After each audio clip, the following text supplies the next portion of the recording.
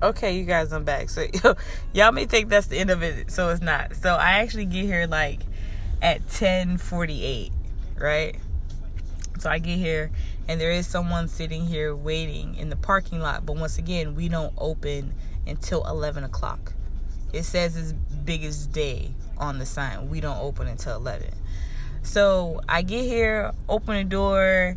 I go ahead and start inventory. So the first thing he does is he goes to the bathroom.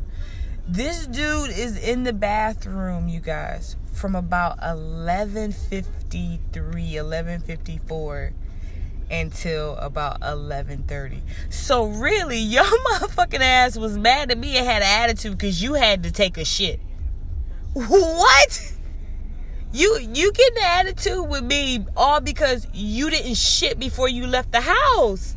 What the hell? And why? And then I realized, like, it's not just him. I realized that when I mostly work with guys, when they come to work, one of the first things they do is take a shit. Like, what's the problem with shitting at home?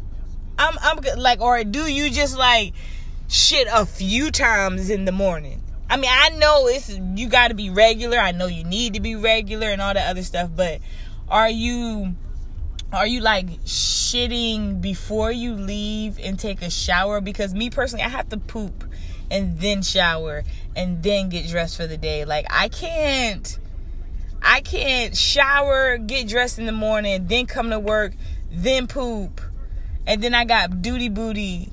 Or I don't like that feeling after I poop. No matter how much I wipe, no matter how many baby wipes I have, it just doesn't feel as fresh as if I've taken a shower and haven't pooped. So I think the moral of the story really is you never know why somebody is giving you tood. And it's always good to kind of check yourself and realize that they're not upset or angry with you. They got their own things going on, so is it worth it? Because if it's worth